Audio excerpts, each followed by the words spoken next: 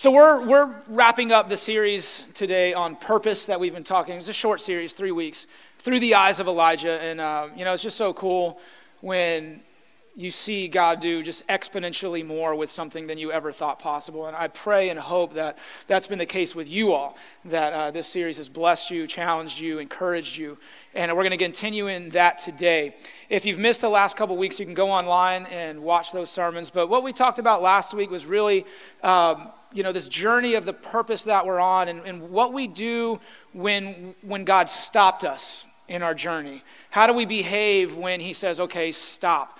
And what the point of all that is, and how, our purpose is ultimately, our ultimate purpose is to grow closer to the Lord. And it's a vertical destination, right? And so sometimes he has us stop. And what do we do in those moments when we looked at Elijah, when he's in front of the king and he says, the God whom I serve, and he declares that the Lord is God and it's who he serves. Do we say that only in the presence of other people, or do we say it when we're cut off, when we're by ourselves, when the brook has run dry? What are we declaring in those moments? So that was really what last week's about. And we're going to piggyback on that this morning and continue the story of Elijah where we left off. And what we're going to find out this morning is that our brook is not the only brook that has dried up. And we're going to talk about how my purpose is your purpose, and your purpose is the person next to you's purpose, and all of our purposes are about each other. It's about coming together as one and walking in our purposes together for the benefit of one another. And we get so tunnel vision, we have these blinders on, thinking about what we're supposed to be doing, that we forget about everything else around us. And what we need to understand is that our purpose involves other people. It's about other people as well. Jesus, when asked what is the greatest commandment, he said to love the Lord your God, and then also to what? Love others as yourself. And nowhere in there it says, love you some you. That's the greatest commandment. But that's how we treat our purpose a lot, is how does this benefit me? What is it about me with all this? And what we need to be asking is, God, what about you? And what about everybody else? And so we're going to discuss that this morning. We're going to pick up right where we left off last week in 1 Kings chapter 17, starting in verse 8. It says, Then the Lord said to Elijah, Go and live in the village of Zarephath near the city of Sidon. I have instructed a widow there to feed you.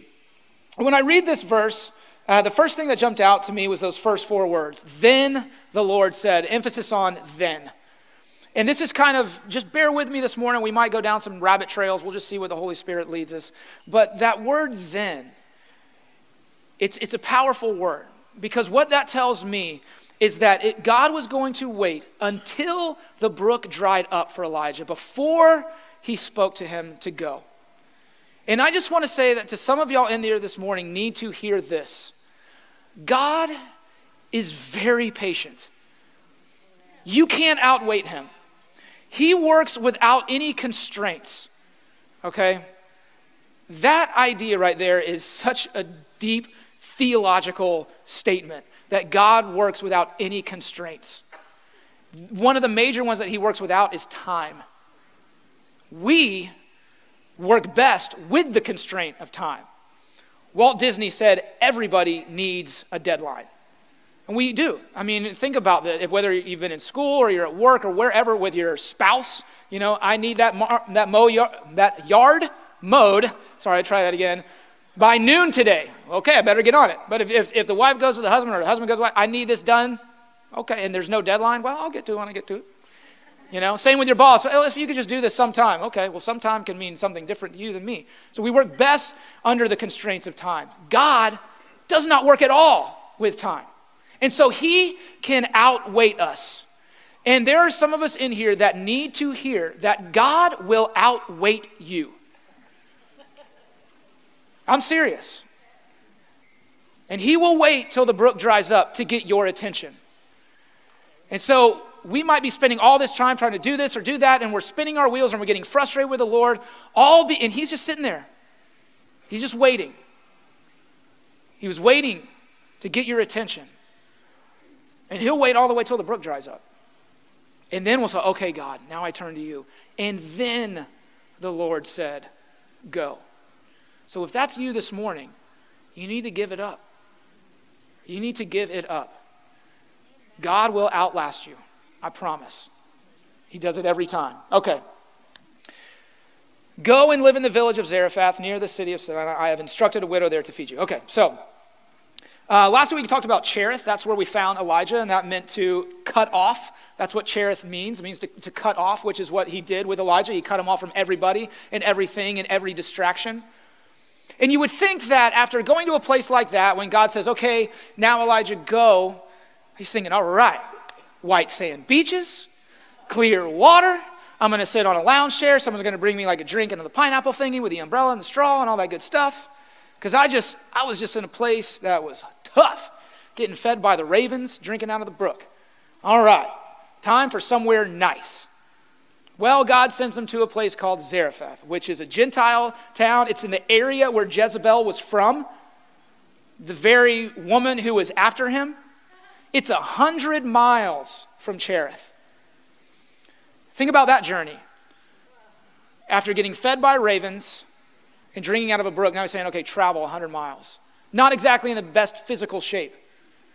And the kicker is this. The meaning of Zarephath is a crucible, which means a place of severe testing. So after Elijah has gone to Cherith and done what we would think was his testing, he now sends him to Zarephath. All, keep in mind, while being a fugitive. I mean, he's being hunted, and he's got to travel 100 miles, not exactly laying low. So a tough assignment, but the amazing thing is, as we see in verse 10, it says, so he went to Zarephath. He goes. Why? Because while he was in Cherith, he had learned to hear the voice of the Lord, and he had learned to trust the voice of the Lord. You see, what we also need to understand is when we spend that time where we're stopped, where we're waiting, God is pouring into us. And when it finally gets to that point where he says, then the Lord said to us, we need to understand that we are now different people. We are different. We are more attuned to his voice. We know him. We're closer to him. So when he says to go do something that seems to make no sense at all, our response is like Elijah. We go. Because we know the voice of the Lord. We know the voice of the Lord. It says, so he went to Zarephath, and as he arrived at the gates of the village, he saw a widow gathering sticks. And he asked her, would you please bring me a little water in a cup? As she was going to get it, he called to her, bring me a bite of bread too. Okay, so this is interesting little interaction he has with this woman right here. He sees her at the well. God has told him before he went, there's going to be a widow. I have instructed her. Okay, it's like it's already happened. I have instructed a widow there to feed you, as in it's already been done. He sees this widow gathering sticks, and what we need to know about this widow is that she was incredibly poor. Okay, I mean super poor. One, if she's a widow, chances are back then that was it. That was her support, right? That was her finances. Was her husband, and she had nothing. On top of that, it was a famine, so food was sparse. But she was incredibly poor, and Elijah sees her, and rather than going, God, you sure this is the one? Is there another widow around here I should ask? He sees her immediately, doesn't introduce himself. I say, hey, I'm Elijah. Nice to meet you. I'm a prophet of the Lord. He told me to come here and that you've instructed him to feed me. So I'm just going to preface all this by saying that first. So he doesn't do that. He just goes to her and says, hey, can you get me some water? And as she's walking, says, oh, can you get me a bite of bread too? And what I think is interesting about this is Zarephath is the place of testing, but I think the testing here shifted a little bit. I think it went from testing Elijah to now the test is on her. And so as Elijah is walking out his purpose in his obedience to the Lord, he has now involved someone else in this. You see, his purpose is to involve other people and to bless them and to serve them. And that is our purpose, to exalt the Lord and to serve other people. And so as he's walking out this purpose, he sees this woman and he immediately obeys because he knows the voice of the Lord and he trusts the voice of the Lord, even when it doesn't make sense. And he says, get me the water. She says, okay to the water. And then, oh, by the way, here's the test. Give me a bite of bread too. Let's see what happens. But she said, verse 12, I swear by the Lord your God that I don't have a single piece of bread in the house, and I have only a handful of flour left in the jar and a little cooking oil in the bottom of the jug. Listen to this, I was just gathering a few sticks to cook this last meal, and then my son and I will die. That is the state of this woman. You think God saw her and saw her plight? So what does he do? He sends Elijah. You see, it wasn't about Elijah. It was about the widow. But they're both fulfilling their purpose here. You see how it works together? She's hurting. Elijah is learning. So he sends Elijah to minister to this woman. It's an incredible thing here, and I really believe this isn't a commentary that I read. This is just my own take. You can study it for yourself and totally, prove me wrong next time you see me if you want. But my take on this is this. In verse 9, it says that the Lord had instructed her, like he's already done it. And as we hear her words and her desperation here, I swear by the Lord your God that I don't have a single piece of bread in the house, and I have only a handful of flour left in the jar and a little cooking oil in the bottom of the jug. It's like she's almost talking through Elijah to God. That's at least how I picture this. It's like this God that has put this unction in me, this idea that I need to feed you. I can't do it. I can't do it. I have nothing. Translation, my brook is dried up to the point where I am about to die. Let's think about this woman. Her husband is dead. She's got no crops because of the famine.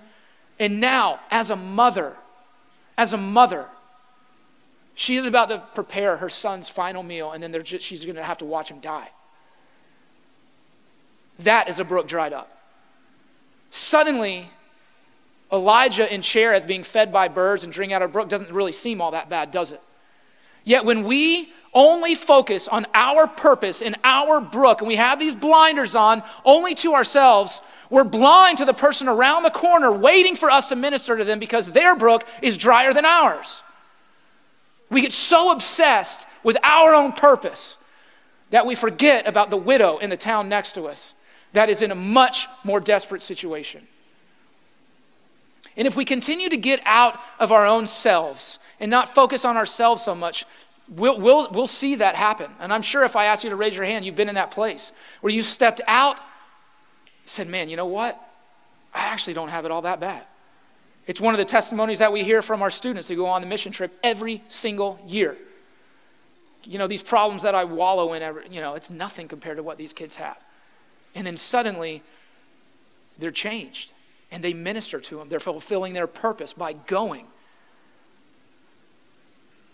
So that's what she says. But God sent Elijah. You know, because Elijah had spent that time in Cherith, because he knew the voice of the Lord, because he trusted God, he was able to see her heart, but not her circumstances. Elijah was able to see her heart and how miserable she was and how desperate she was in the place that she was in, but he was able to ignore the circumstances.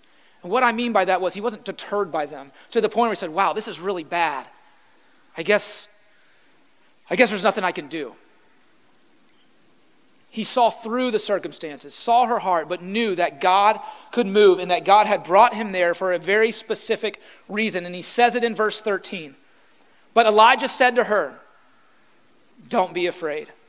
You think she needed to hear that? Don't be afraid.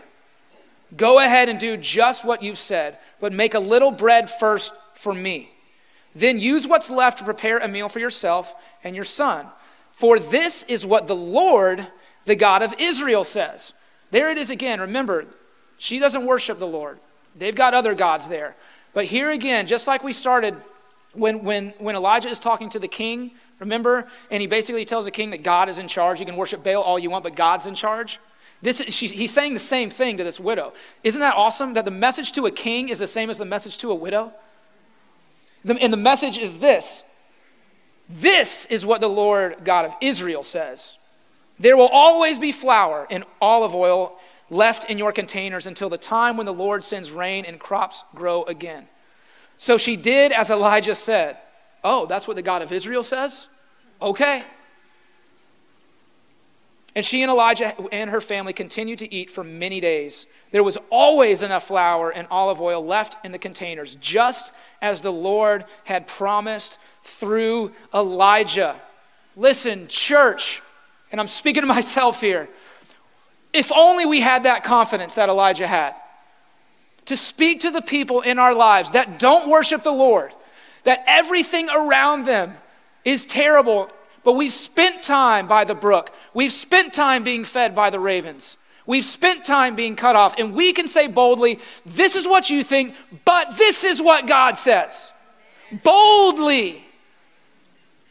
Ignoring the circumstances, seeing the heart, but quoting Scripture. But it takes time. It takes understanding and hearing the voice of the Lord and trusting and obeying Him.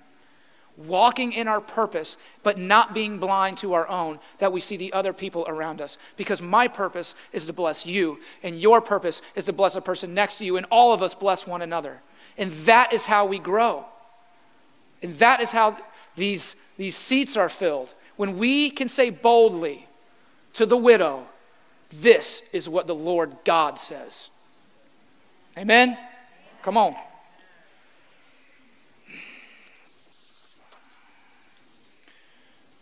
Let's keep reading in verse 17. Sometime later, there that phrase is again. Remember we talked about that last week? Sometime there's that God not working in constraints of time. Sometime later, who knows how long Elijah had been hanging out in this widow's house? Sometime later could be a couple weeks. We don't know. But again, I always err on the side of longer than we think. Sometime later, the woman's son became sick. He grew worse and worse, and finally, he died. Rather blunt there. She's lost her husband, and now she's lost her son. Then she said to Elijah, "O man of God, what have you done to me? You have come here to point out my sins and kill my son?" But Elijah replied. He ignored the circumstances. He saw her heart. He ignored the circumstances. And he says this, let your mind paint a picture of what's happening here. "Give me your son." And he took the child's body from her arms. Can you just picture her clinging onto him with every little bit of strength that she had left? Carried him up the stairs to the room where he was staying and laid his body on his bed. Then Elijah cried out to the Lord, "O Lord my God, why have you brought tragedy to this widow who has opened her home to me, causing her son to die?" You see, now this stranger that he met at the well has now become someone that he cares about very deeply. It's interesting how that works when we serve one another. Verse 21, and he stretched himself out over the child 3 times and cried out to the Lord, "O Lord, my God, please let this child's life return to him." The Lord heard Elijah's prayer, and the life of the child returned, and he revived. Then Elijah brought him down from the upper room and gave him to his mother. "Look," he said, "your son is alive." Yeah. I'm going to let that sink in for a second. I'll have the band come back up. And what I want us to understand as we close out this series is God wants to use you in ways bigger than you ever thought. What has happened here with this story, in this moment, with this widow and this dead son is unprecedented up until this point. This is the first time in the Bible that there's any mention of a dead body being raised. And the point is this: Elijah had no frame of reference here.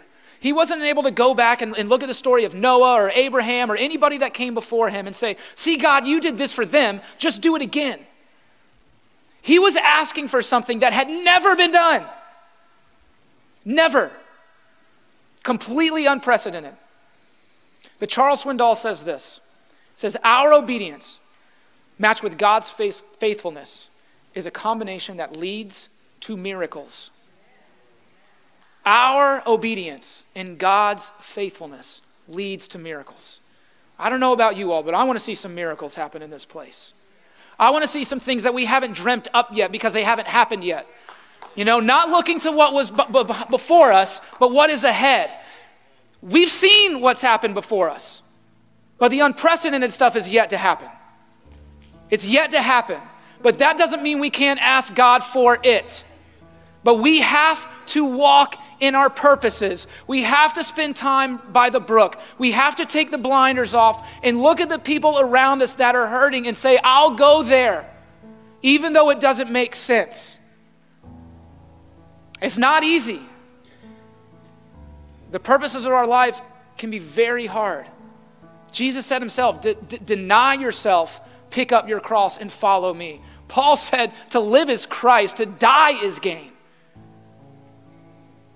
How do we do this? How do we sit there and say, God, I'm not there yet? John 15. Abide in me, and I will abide in you. Apart from me, you can do nothing. It's about spending time with Jesus, getting in his word, praying. We see here this prayer that Elijah prayed was not this eloquent, amazing thing. It says he cried out to God. We've got to start crying out to God, spending time with him so that we know his voice. So when he says, go to this person, and it doesn't seem to make any sense on paper, we go. When it says, ask this person of this, we ask. We don't say, God, I don't know about that. If we look at the story of Elijah, it's this great crescendo of events. He meets with the king. He goes to Cherith. He goes to Zarephath. The oil and the flour don't run out. The boy is raised from the dead. Then he goes to Mount Carmel. Fire from heaven down. Then we find him under that broom bush. And God says, go. It may be the most powerful thing that he does. In all this time, he takes on a successor, Elisha, and he pours into him, raises somebody else up so that they can continue God's work, not his. Elijah understood that who he was a servant of God, and this was his time, but eventually it was going to be up. But the work had to continue. So what does he do? He pours into somebody else. So the story of Elijah is him just saying, okay, God, you want me to go here? I'll go. My purpose is to be obedient to you and trust your faithfulness to me and to expect the miracles to happen. So as we close this series, I want to spend some extra time just in worship. We're going to spend some extra time in worship. We're going to have our pastors and elders come up to pray for you. I want to say this really quick. And my job when I get home on Sundays is to preach as best I can the word that God's put on my heart. And after that, we're here to walk with you, but we can't force you to respond. I can try and pull you out of your seat. Some of you I might be able to, others probably not. But I can't do it for you. And Pastor Howard had a great sermon Wednesday night talking about putting a demand on the Lord, on the Holy Spirit, and expecting him to move. But we got to move too. We got to move too. And I'll be honest with y'all, I feel like we've kind of been just hitting our head against a wall a little bit here. Like there's this, I want to go forward, I want to respond, but the seat's just so comfortable. I mean, honestly, like I'm waiting for the breakout to happen every week and it's like, oh, I guess not this week. And I'm not trying to, create anything that isn't the Lord. I'm really not. Whether you come up and get prayed for or worship it doesn't affect. I know that the Lord loves me the same no matter what. Okay, I'm serious. But I want it for you, and I want it for me. I want it for this church. Our obedience. That's the first part of the equation. It's our obedience.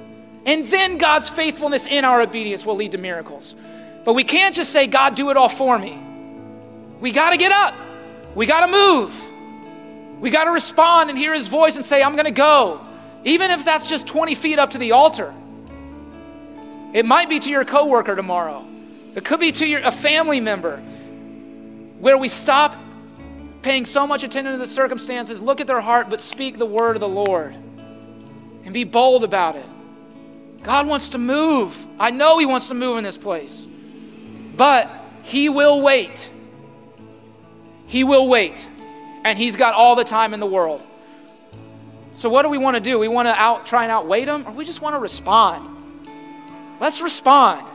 Amen. So why don't we stand up, and I'm going to pray, and as I do, the pastors and elders can come up. And if there is anything at all that you need prayer for today, anything, if God's just tugging on your heart, you came in, you're like, God, I need this from you. Come up. We're not going to put a label on it again this morning, but we believe in the power of prayer. It's why we do it every week. It's not out of religious obligation. We believe in the power of prayer. So come up if that's you this morning. If you don't know Jesus as your Lord and Savior, the one who died on the cross for you so you could fulfill a greater purpose in your life than you ever thought possible, come up. Come up, because he's got something for you. He's got something for you. Father, thank you so much, Jesus. Oh, Lord. Thank you, Father, that your plans for us are greater than we could ever imagine. God, I pray, Lord, that you would help us to take off our blinders that are having us just look at ourselves, and that we would see the people around us that need help, whose brooks are dried up more than ours. Even if they don't believe in you, God, they will.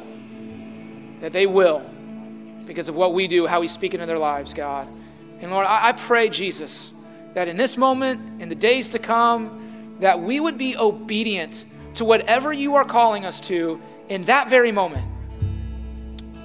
And that your faithfulness will shine through, and that we will see miracles happen. Thank you, Lord. We love you, God. You are amazing. You're amazing.